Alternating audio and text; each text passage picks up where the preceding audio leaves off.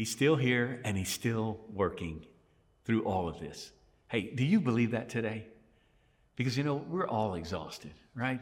We're all just tired and weary, and exhaustion comes in a lot of forms. It can be emotional exhaustion, mental exhaustion, physical, spiritual exhaustion.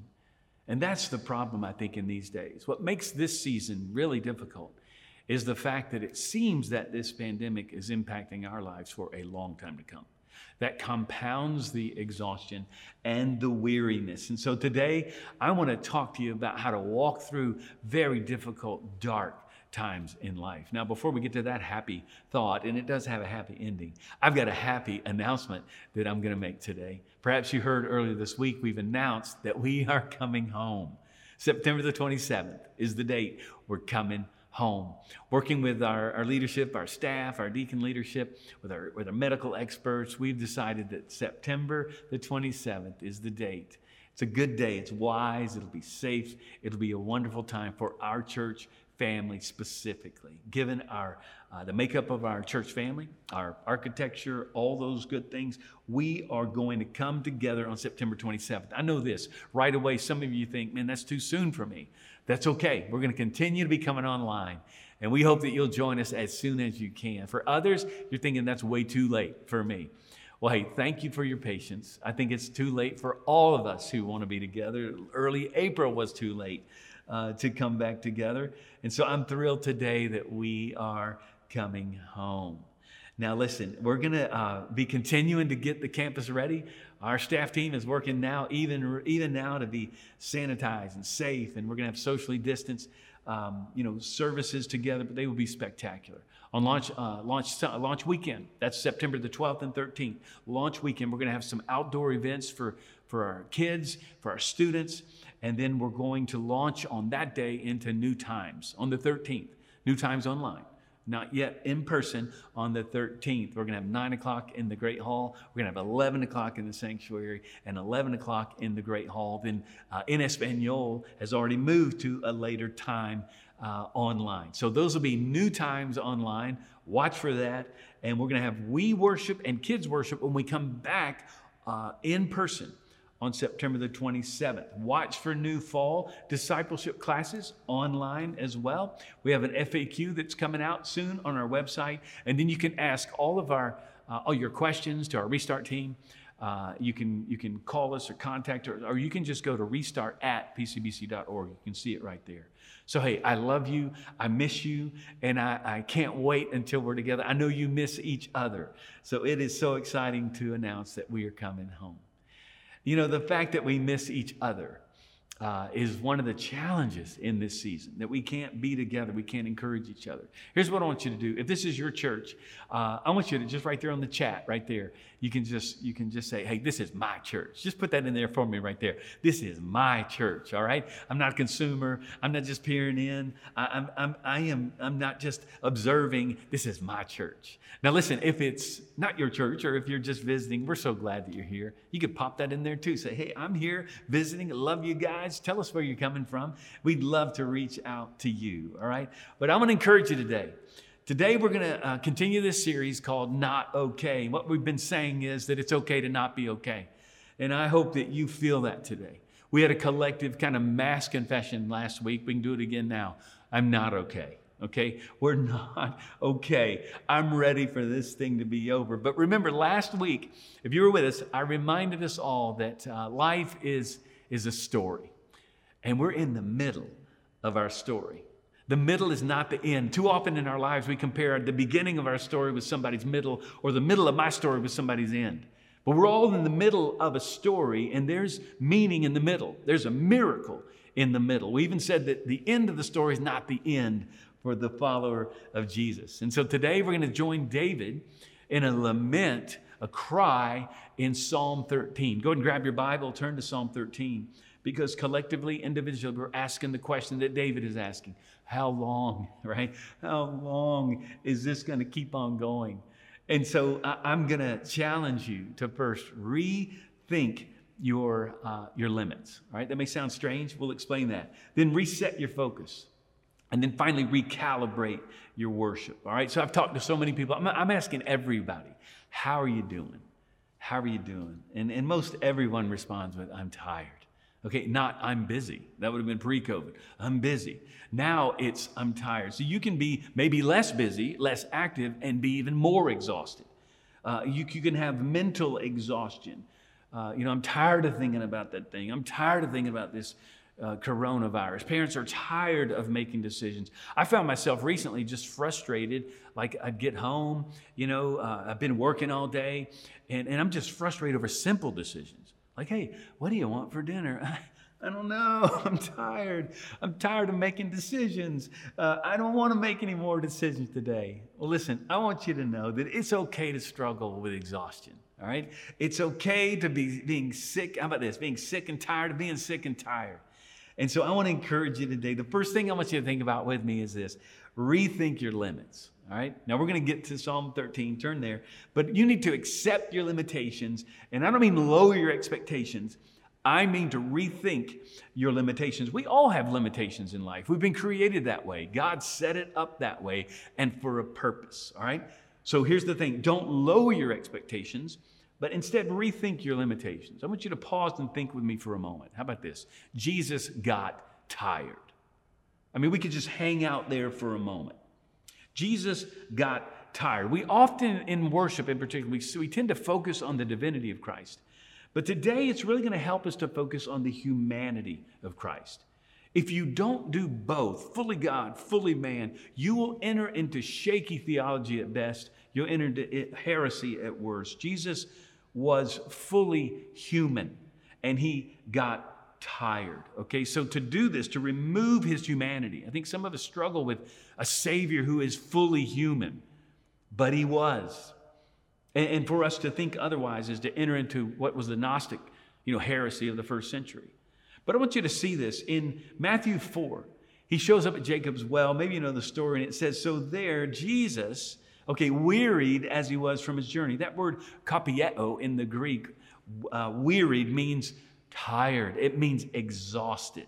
Jesus is exhausted. So what does he do? He sits down. I mean, this may be, and it's noon, it's hot, and so he sits down. Jesus got tired and he sat down.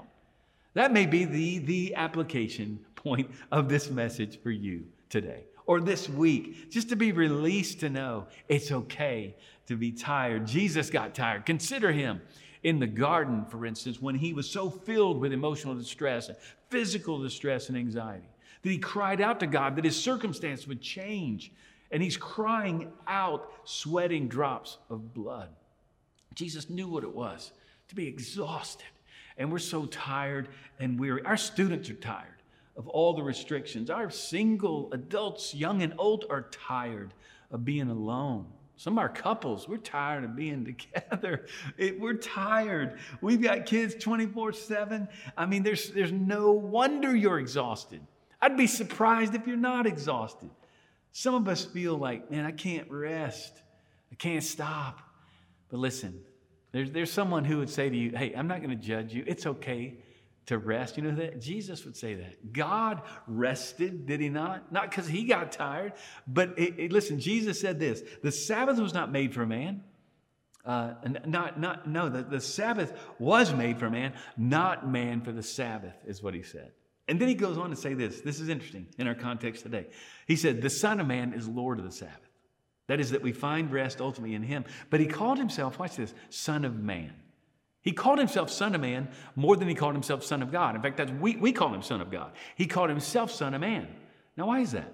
I think he's reminding us, I'm fully man. And two, I don't have to say I'm Son of Man. You'd say, well, of course you are, Jeff.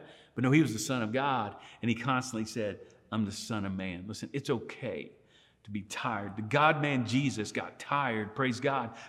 Hebrews 4:15, it says, a high priest that we have that sympathizes with all of our weaknesses.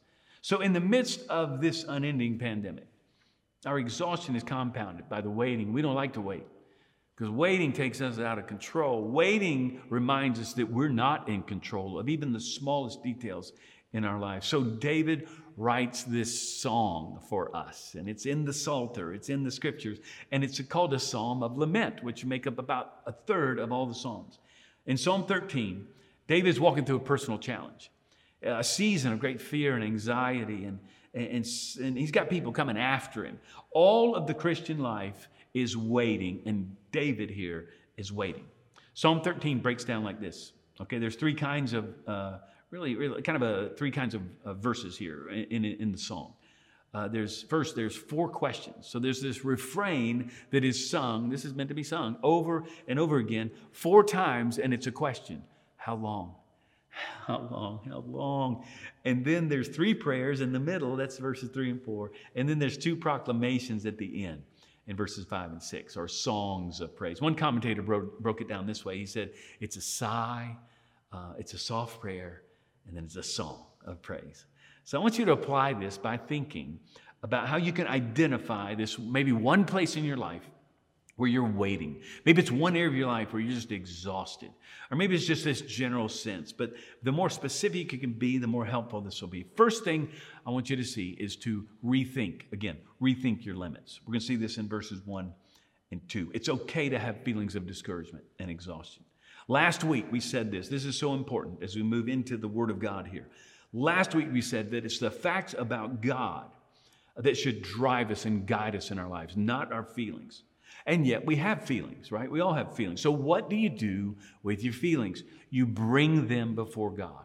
This is so important. This is the first step as we rethink our limits, because as we do, we come before God and we recognize we're right-sized before Him, and we realize that we need Him. Bring your feelings to God. David does this on repeat. He does this during extended times of struggle. Keep bringing your request to God. Now, He's going to do it over and over again. How long? How long? It's like our children. How long until we're there? It's your spouse. How long are you going to keep leaving the toilet seat up? Or how long are these dishes going to be in the sink? We're asking, how long? And here we're crying out to God. And David says, how long, O Lord, will you forget me forever? Look, he's saying, like, he feels abandoned here. And he's asking, how long is this going to take? Like, forever? How long will you hide your face from me? Now, this is an indictment on God. He's saying, you've turned your face away from me. The very focus or person that you are, you've turned away. And then in verse 2, he says, how long must I take counsel in my soul and have sorrow in my heart all the day? He's asking, how long shall my enemy be exalted over me? How long? How long do I just stay in my head about this? I mean, he's just bringing it to himself. He's got no help outside of himself, he's saying. But listen, we got to rethink our limits, because when we do, it drives us to God. It causes us to cry out to Him. And this is what David teaches us over and over again. We got to speak truth to ourselves. When oh, my soul, he cries out. Listen, self-talk will kill you if you're not speaking truth to yourself. So where do you get the truth? We get the truth from God's Word. We get the truth from Him. We get the truth from others. Otherwise, you're just up in your head, and it becomes this echo chamber of hearing the same old thing over and over again. You got to be in His Word. Where do you get the truth? You get it from His Word, from the Spirit. You get it from other believers. Are you in the Word? How long, oh Lord? Sometimes His answer is longer. A little bit longer. See, sometimes waiting is as much an action of faith as really taking control of a situation. I've learned this as a disciple, as a father, as a pastor. It takes wisdom to keep in step with the Spirit. I love what Eugene Peterson says. He says, waiting in prayer is a disciplined refusal to act before God. Acts. See, if God answered every prayer that we offered, man, we'd be in a heap of trouble. Because you don't need everything that you want. And we'd also be like selfish brats, wouldn't we? Like, I mean, you ever been around a child that gets everything they want? So you don't need everything. So we're asking, how long, Lord? How long? See, there's a natural delay between planting and harvesting. There always is. There's always a delay. And so you reap in a different season that you sow. And now we're sowing in this season. The perspective that people have on time and waiting is one of the most profound ways that our culture is out of sync with a biblical worldview. We don't wait well. We don't teach our kids to wait. We give them what they want, if you will. We don't wait until we get married. We don't wait to restrain ourselves, from getting that thing that we want. We take drastic measures Instead of waiting through the hard work of, say, losing weight or getting healthy, we don't wait when it comes to, we do crazy things financially because we don't wait, right? The way we wait is a powerful testimony to our children and to people watching, a watching world, an anxious culture. It is a powerful thing to show that we know whom we can bring our anxious hearts to. That we have one who holds our tears. He struggles with us. So this first point is so important. If you don't accept your limitations, you will demand of God things that He's not called you to do, things that you cannot change or were designed to do. It's okay to be tired, all right? But David keeps coming to God, and that's the win. Don't miss this. In his distress, he's crying out. He's feeling all the feels, but he's bringing them to God. Okay, so that's what you do with your feelings. Don't just stay inside your head. Get it out. Say it. All right? Then secondly, I want you to see this. Restart your focus. Verses 3 and 4. There is a lot of focus on himself in these first verses, right? And if we just turn our exhaustion, our discouragement and disappointment into ourselves and just get in our heads again, we're just going to implode, right? So this reset of our focus comes in the form of 3 prayers here. Look at verse 3. Consider and answer me, O Lord, my God. Light up my eyes, lest I sleep the sleep of death. Lest my enemies say, I have prevailed over him. Lest my foes rejoice because I am shaken. See, now David focuses his request on the Lord. Look at what they are, 3 of them. Consider me is the first one.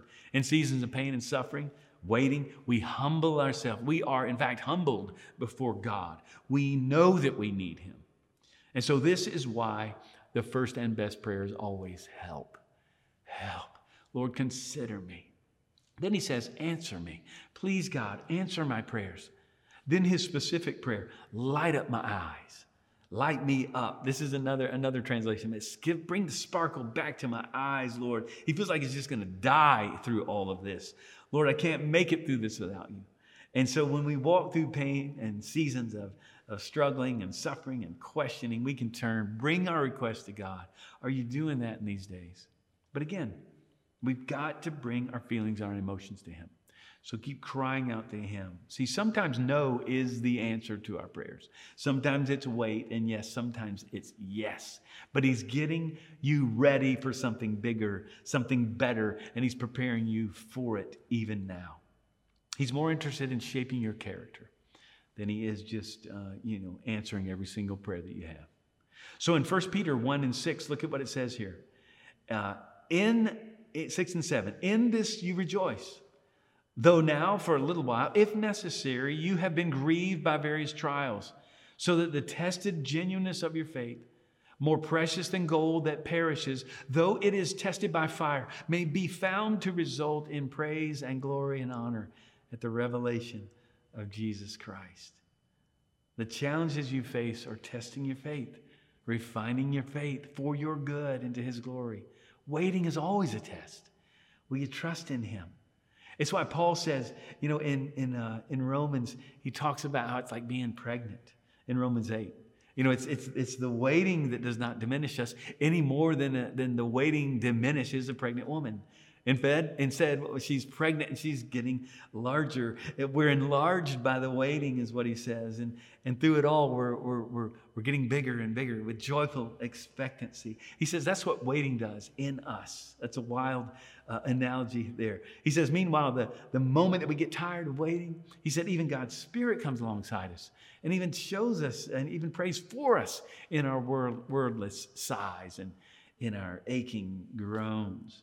He says, hey, we know that God knows our pregnant condition, and he keeps us present before himself. So he's at work in all things. He's doing something good. A baby is coming in that case. And that's what he gives us this analogy in Romans 8, 24 through 28, where he says, hey, listen, he's working in all things. He doesn't say that all things are good, but he says that somehow by his sovereignty, he's all powerful. He's working together for our good in all things. The Bible has 7,000 promises. And if we can hold on and claim, how about this? If we know those promises, we can hold on if we trust him that he sees the bigger picture. It's like Jennifer said, we see one pixel. He sees the whole picture. and we can trust him. But you got to know Scripture. I encourage you to memorize Scripture. Be in the Word. One of the things that helps me in the waiting and in the praying is to journal my thoughts. That's another way to get it out there, right? I'd say it out loud. Speak it. Sing it, all right?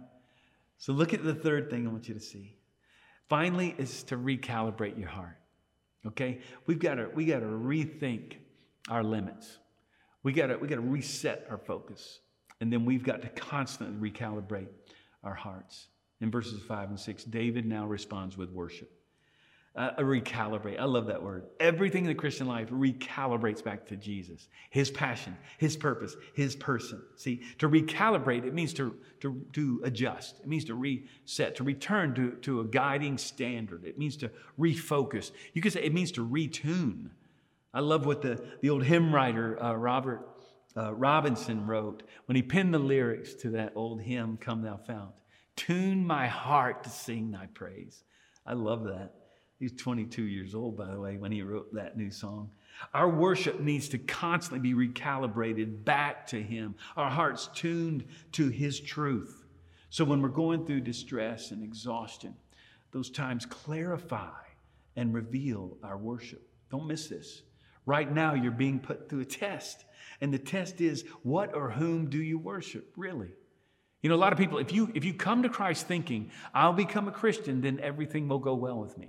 Or I become a Christian, now I have some like superpower, and I can do things that I couldn't do otherwise. Now, there's some truth. We've got the Spirit of God in us, right? But if you believe that you come to Christ and then things are going to go well, or you turn to God because you want things to go so well with you, you'll end up pursuing God for what you want from him and not simply because he's God. I mean, this is the whole story of Job, right? Satan asked God at the beginning, hey, does Job worship God for nothing? And he's implying that, like what happens for us, he's implying, could it be that we just worship God when he's good to us, when he blesses us, and if he doesn't, we don't worship him? I mean, this cuts to the heart of true worship. Most people in the world worship God that way, if they worship him at all, but not followers of Christ. The thing that you see in Job is what we see with David here. He keeps on coming to God with all of his emotions. He's shouting at him. He's pleading with him. He's stating his case with him. And that's the win. Listen, God's big enough for us to climb up into his lap and just pound his chest and cry out to him. And that is the win. Because it's in that he works in our lives. But we see Job, we see David, he's turning to God. Are you doing that? Are you coming before him? Because in the end, we've said it before, Job doesn't get his answers. You may not get all your answers, but he gets God. He gets something better. And he learns that God is enough regardless of what he's going through.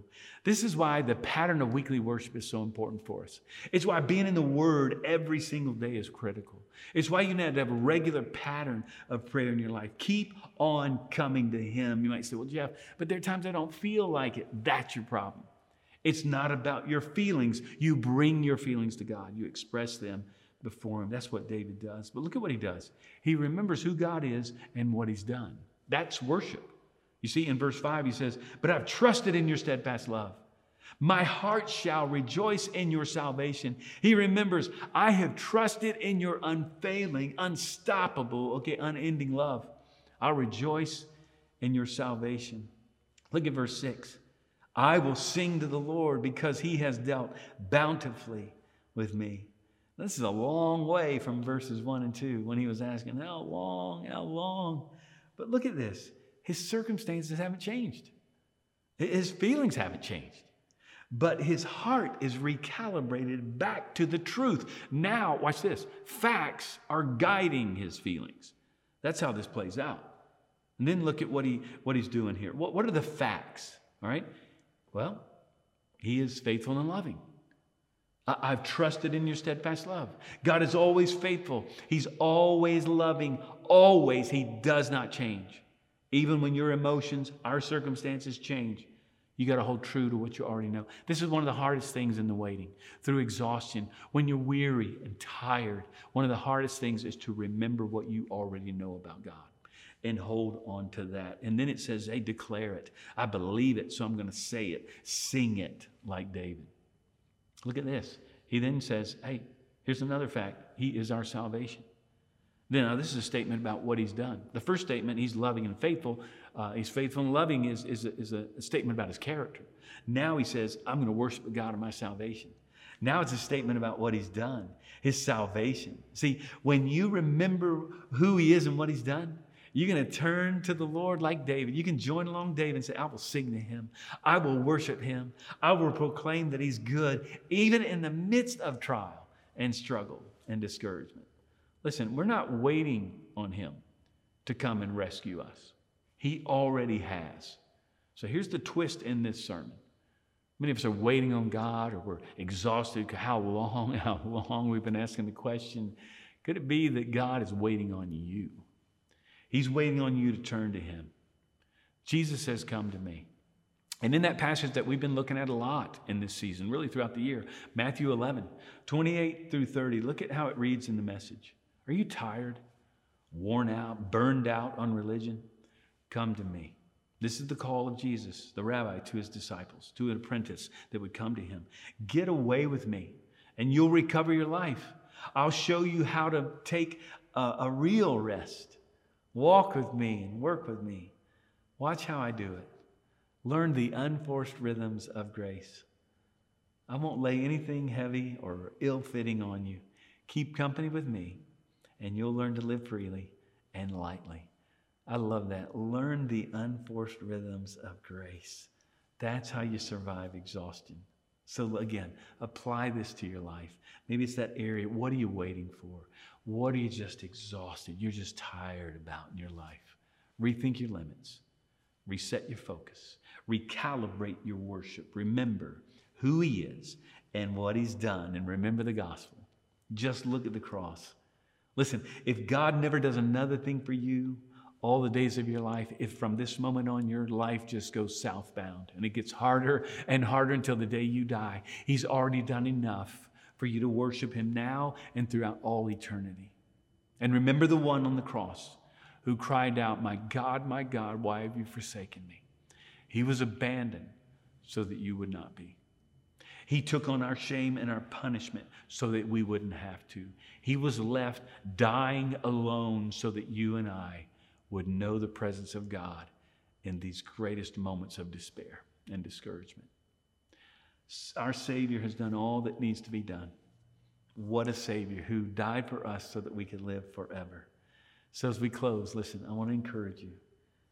You feel like God you're waiting on God? He's waiting on you. He's waiting on us now to turn to him, given what we know is true about him, and to hold on and give our lives to him. So I want to pray. I want to close in prayer right now. If you'll just bow your head, close your eyes. Maybe you could hold your palms up where you're seated right there, wherever you are. Just as an act to say, Lord, here I am.